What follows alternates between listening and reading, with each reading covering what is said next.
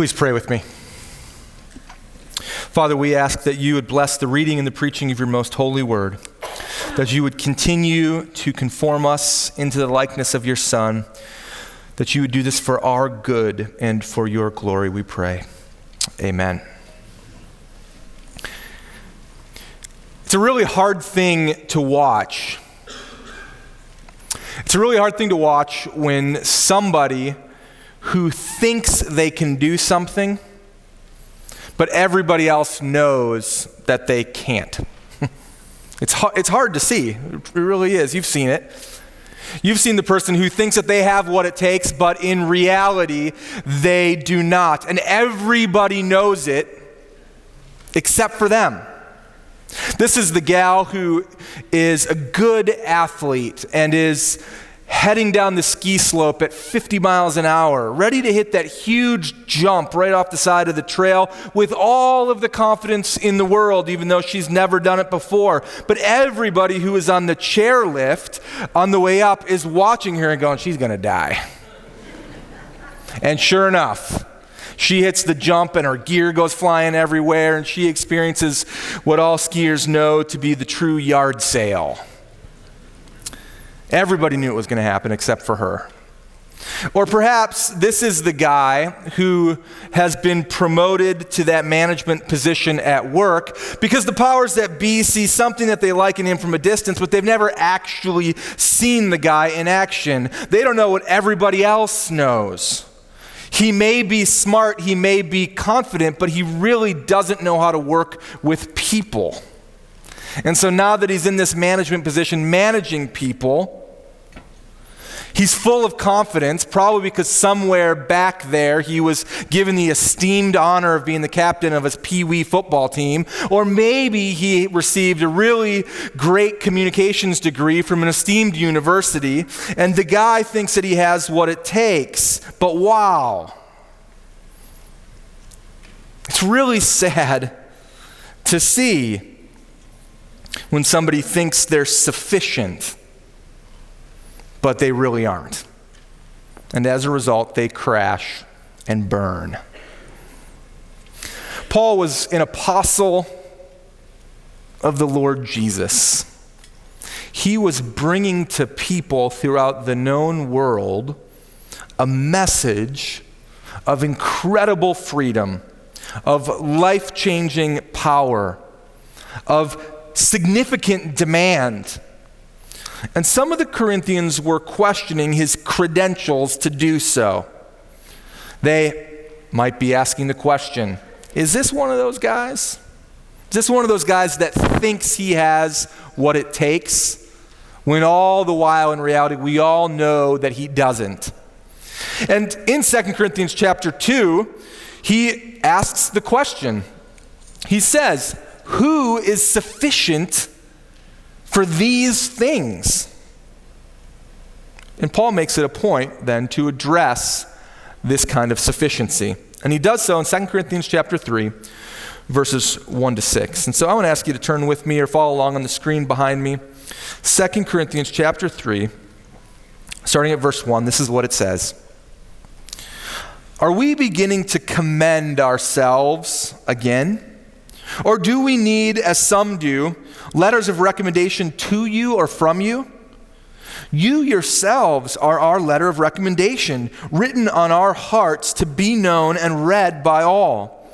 And you show that you are a letter from Christ, delivered by us, written not with ink, but with the Spirit of the living God, not on tablets of stone, but on tablets of human hearts.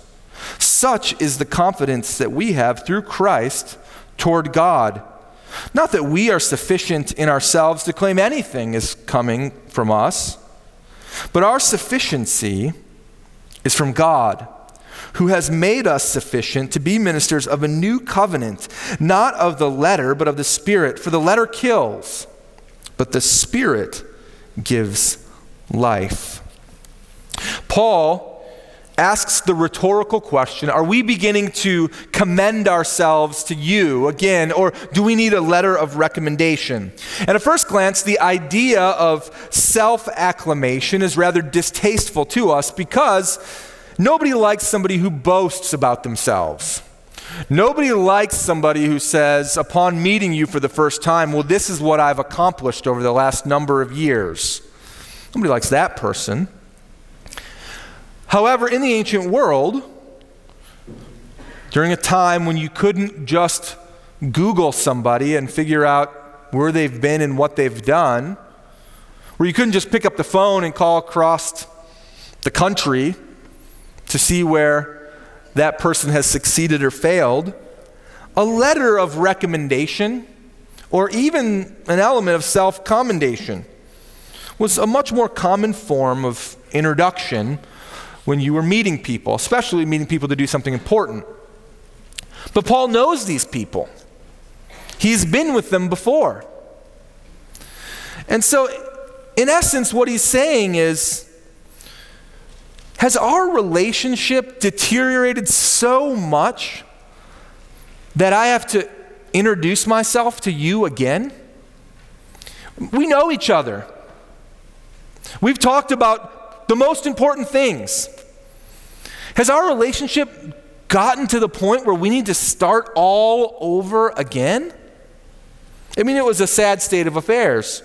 So skeptical were some of the apostle that now all the way into the 3rd chapter, he's still defending himself and his motives.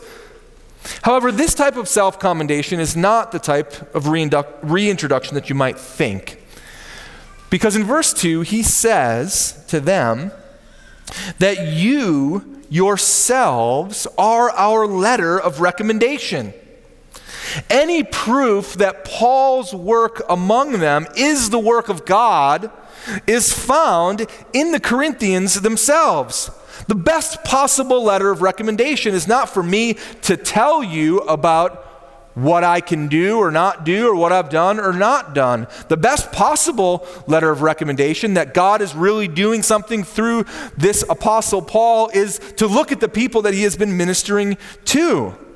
People are the credentials.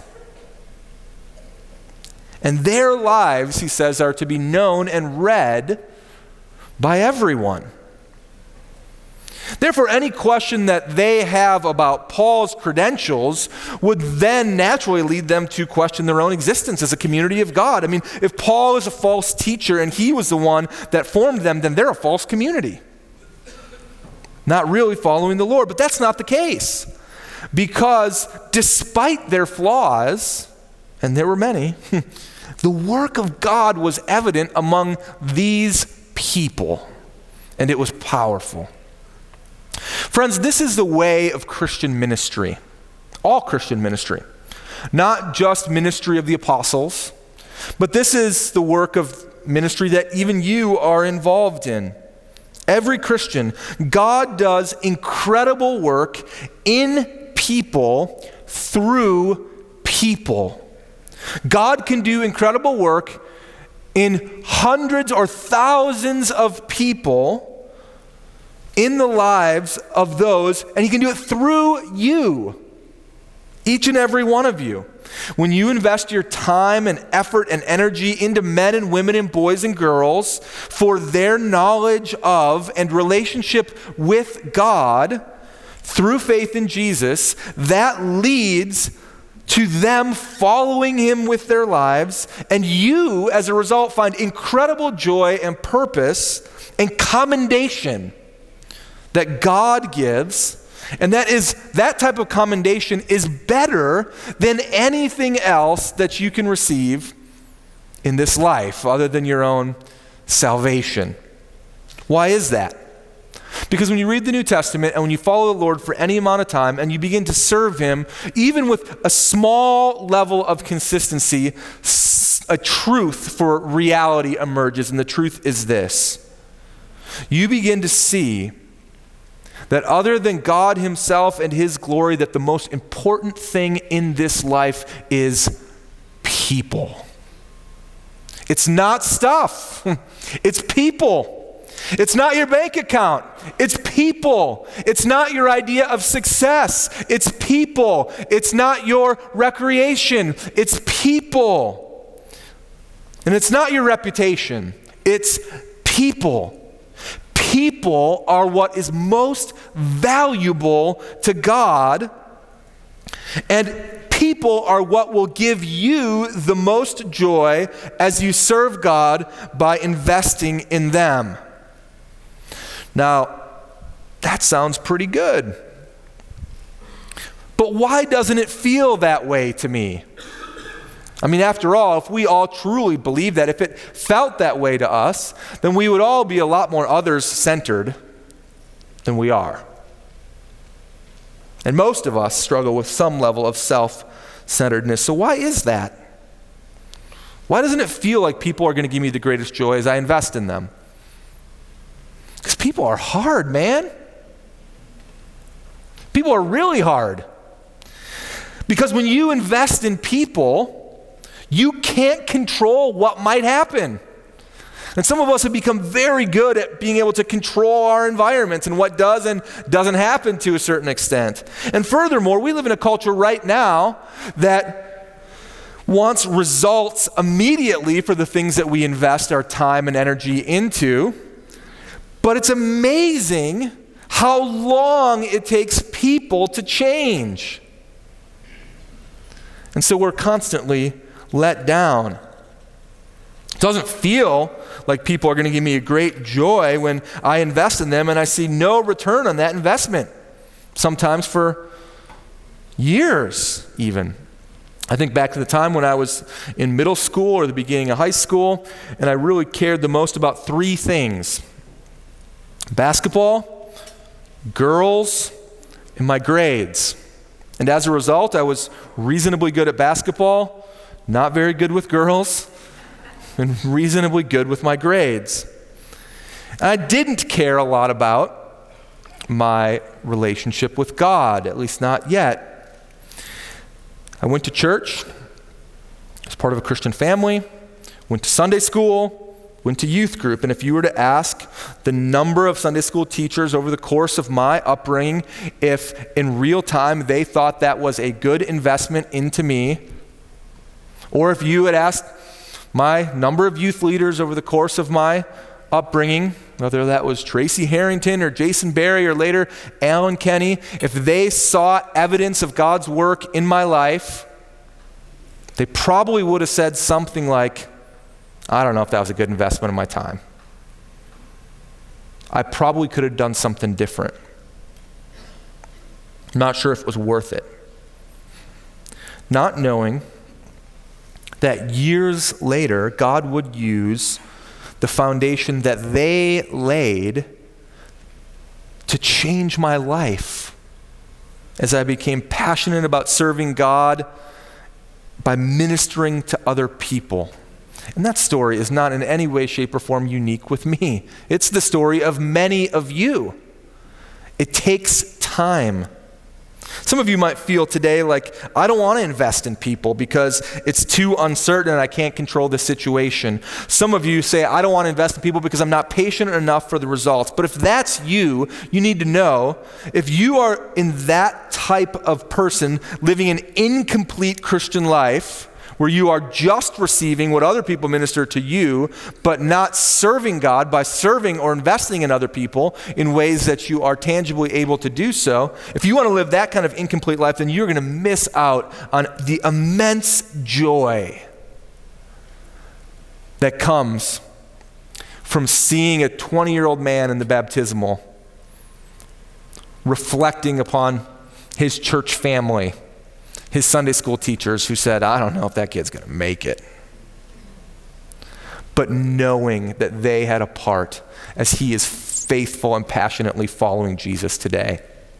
You're going to miss out if you hear that testimony of joy of a marriage that is saved because you sat with that wife who was struggling and had coffee and encouraged her and reminded her of the truths of God and cried with her and prayed with her.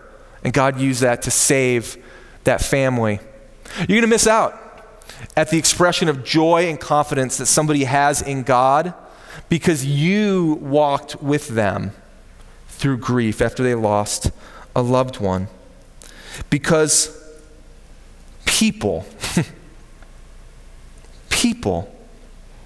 Other than God's glory, people are the most valuable thing to God. And so Paul says, you yourselves are our letter of recommendation. Paul says in 1 Thessalonians chapter 2, what is our hope or our joy or our crown of boasting before our Lord Jesus at his coming? Is it not you? You are our glory and our joy. And some of you say, well, it sounds good and I understand the obstacles, but the biggest obstacle is this. I'm not sufficient for that kind of work.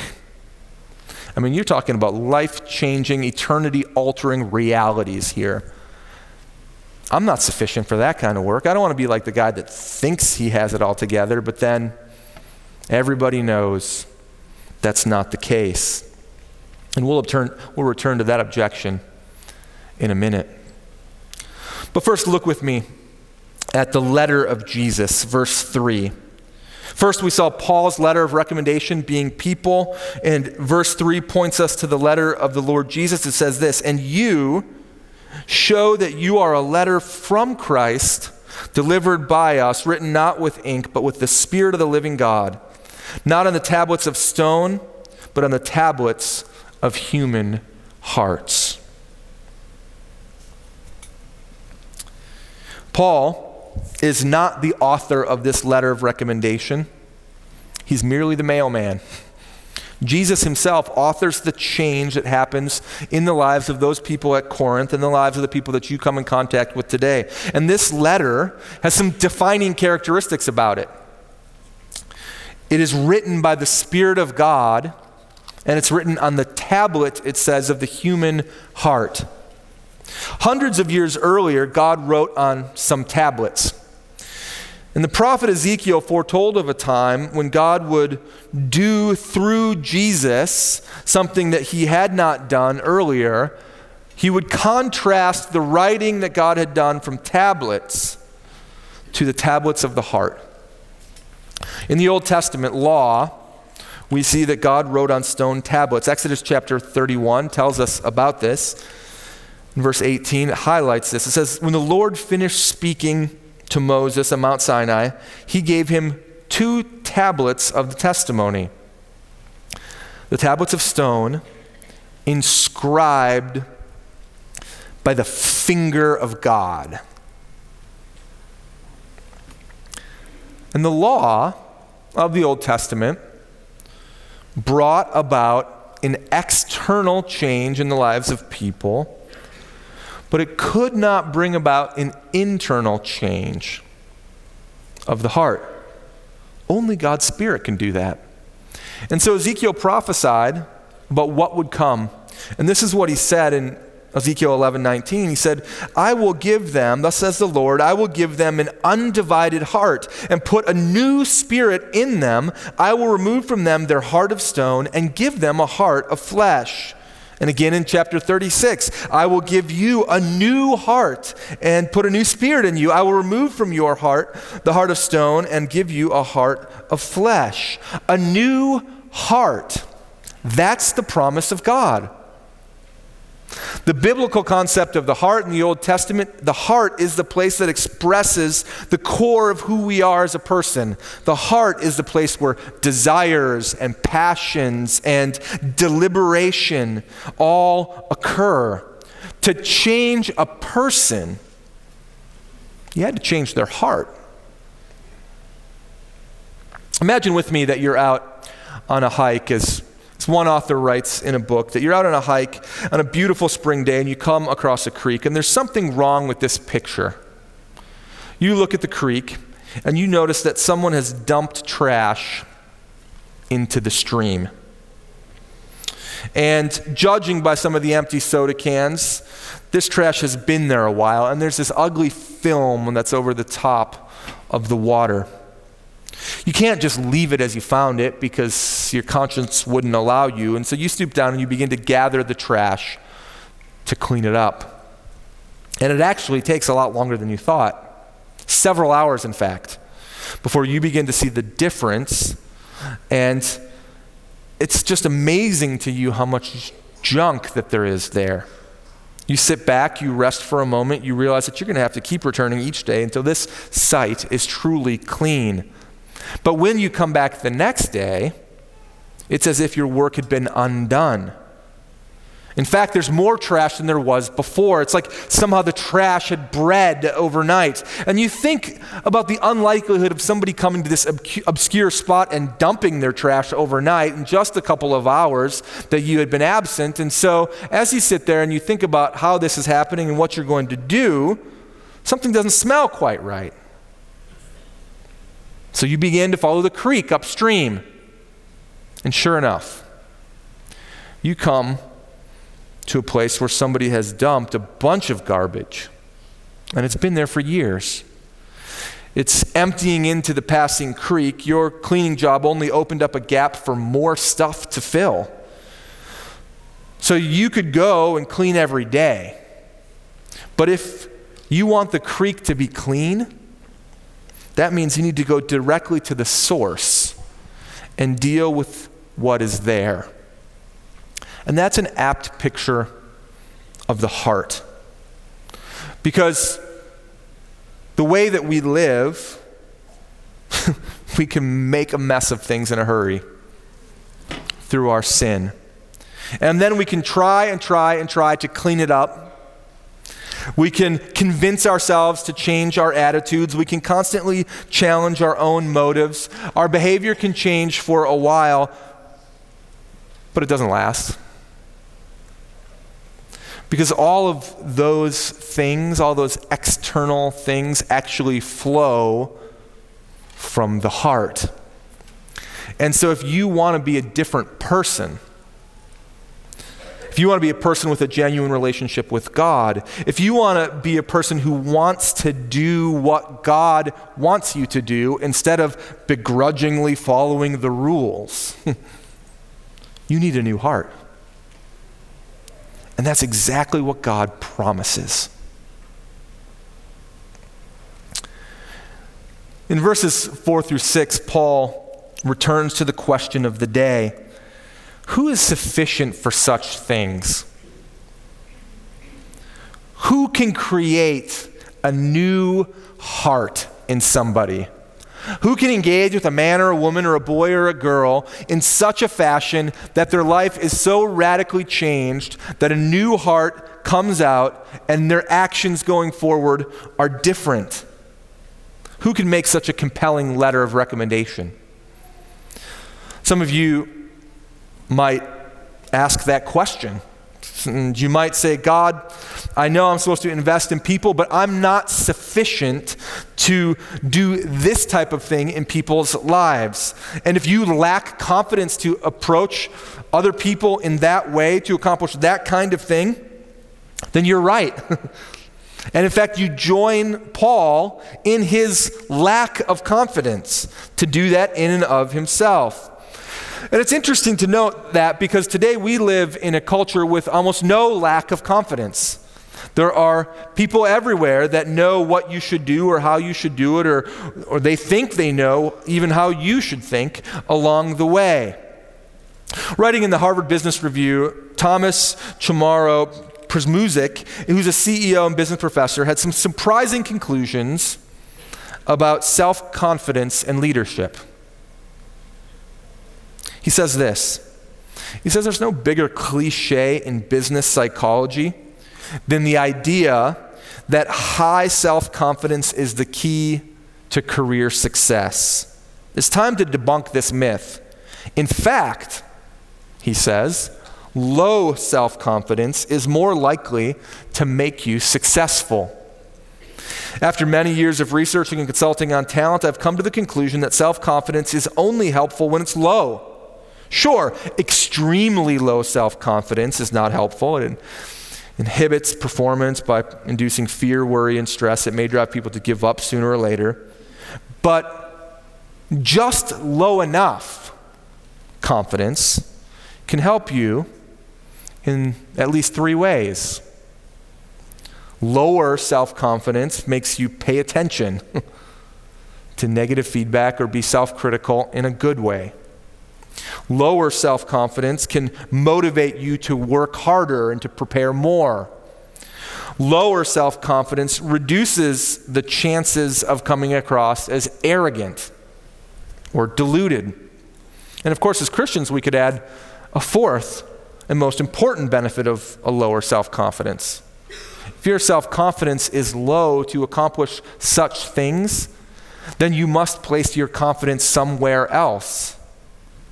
You place it with the living God. Christians can agree with the article's conclusion that says, in brief, if you are serious about your goals, low enough self-confidence can be your biggest ally to accomplish them. It is therefore time to debunk the myth.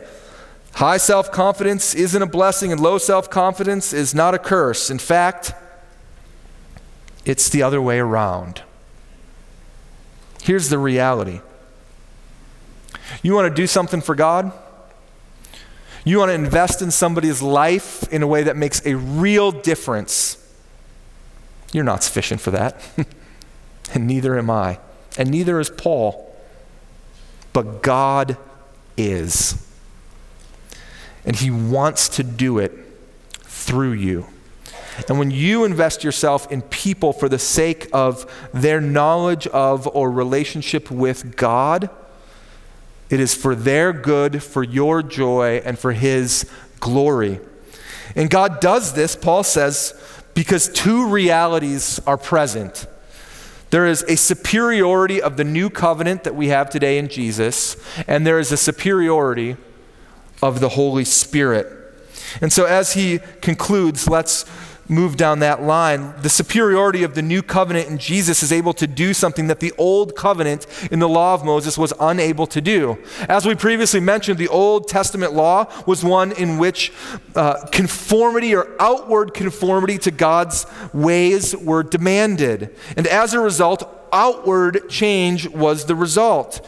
And the law displayed the holiness of God. It displayed the perfect standard of God. It helped people to get to know God.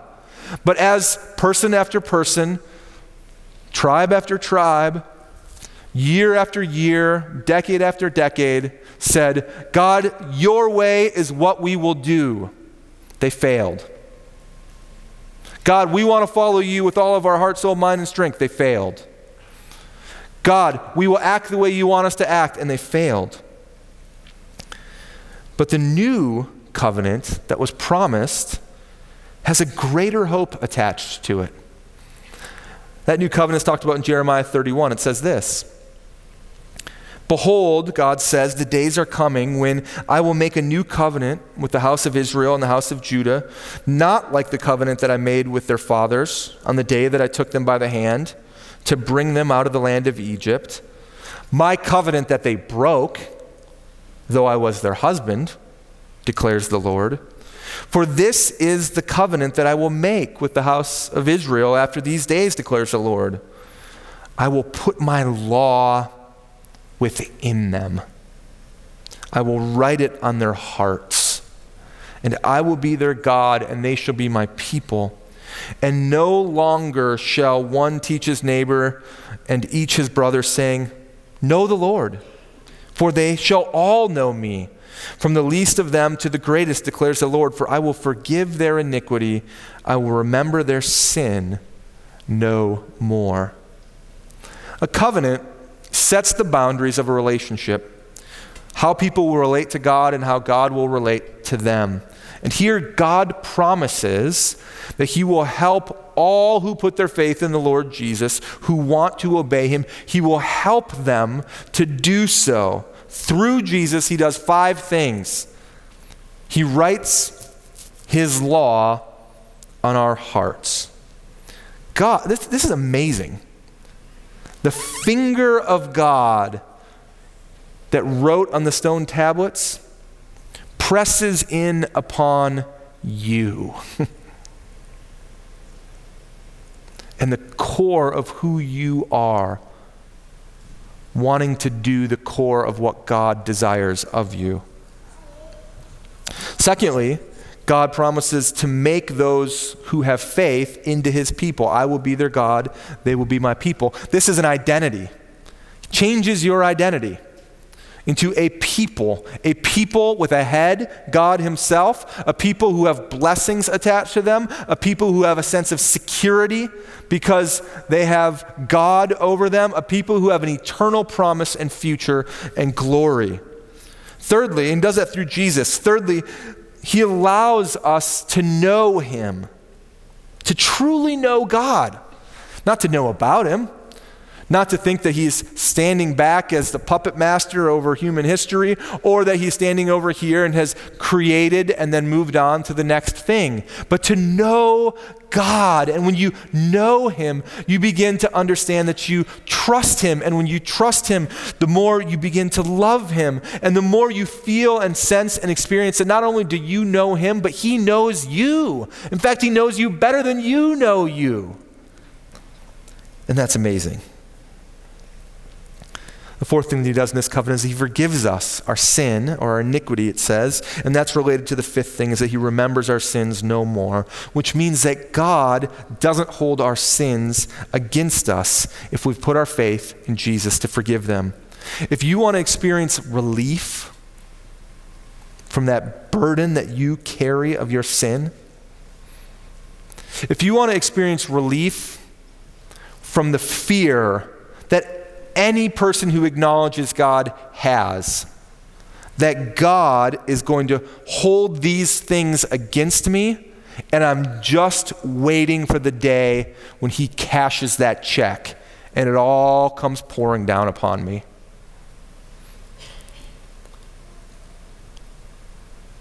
People live in that fear every day. Some of us live in that fear today. But God says, I will remember your sin no more under this new covenant. I will not hold it against you. It is no longer attached to you. It is left at the cross. Jesus paid for it so you don't have to. And as a result, there's an obedience and a love that comes in following him, that you will want to do the things that he wants you to do. That's the nature of the new covenant.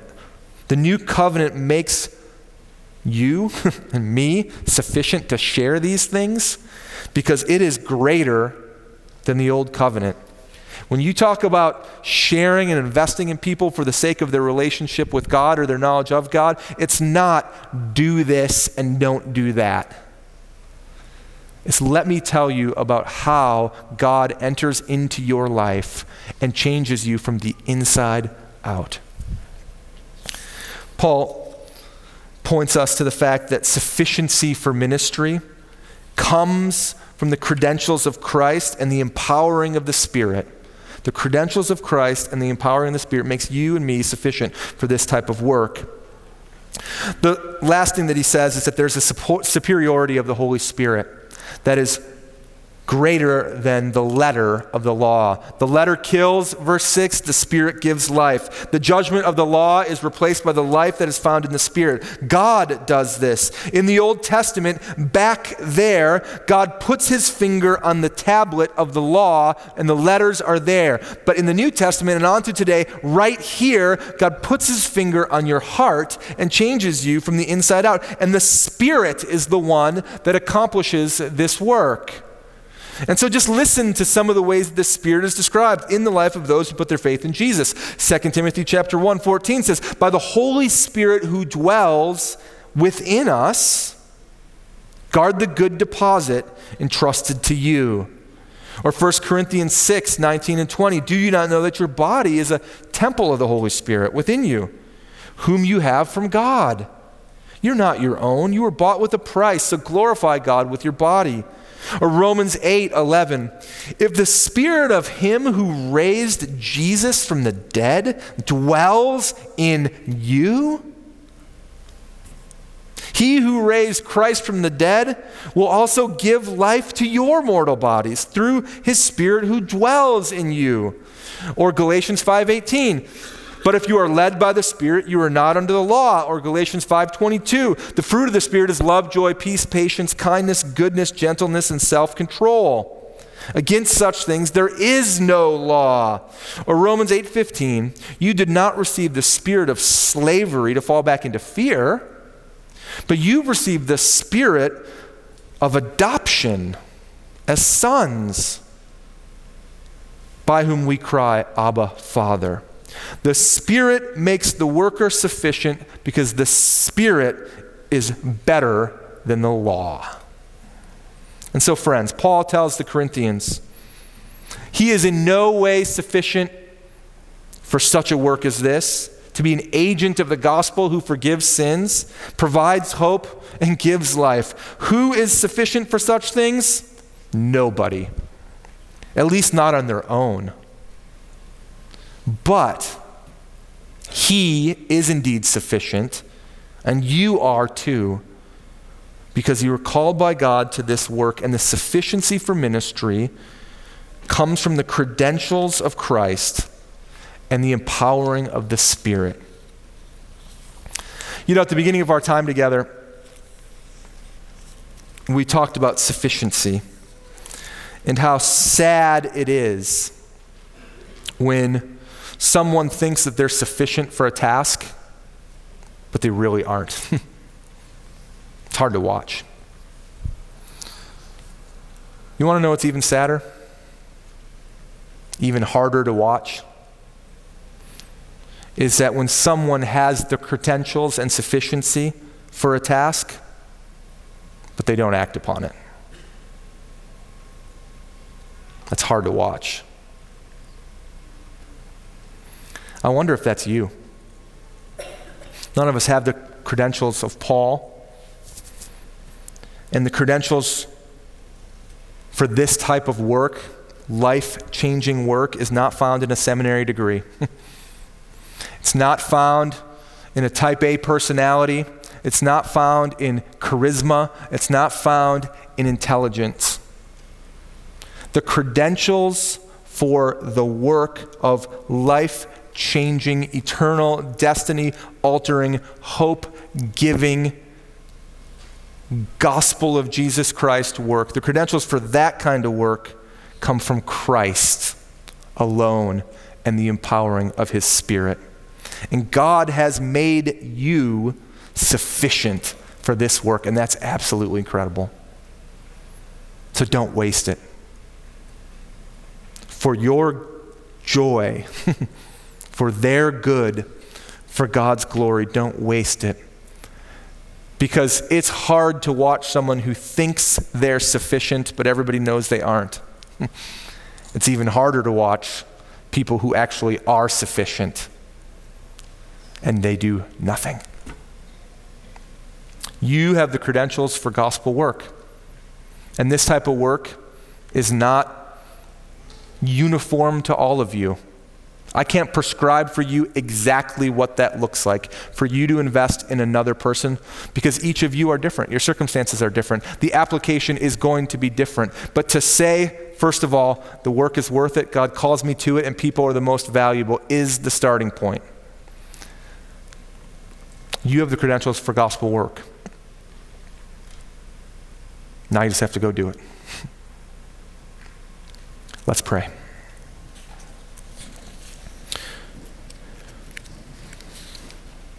Father, we recognize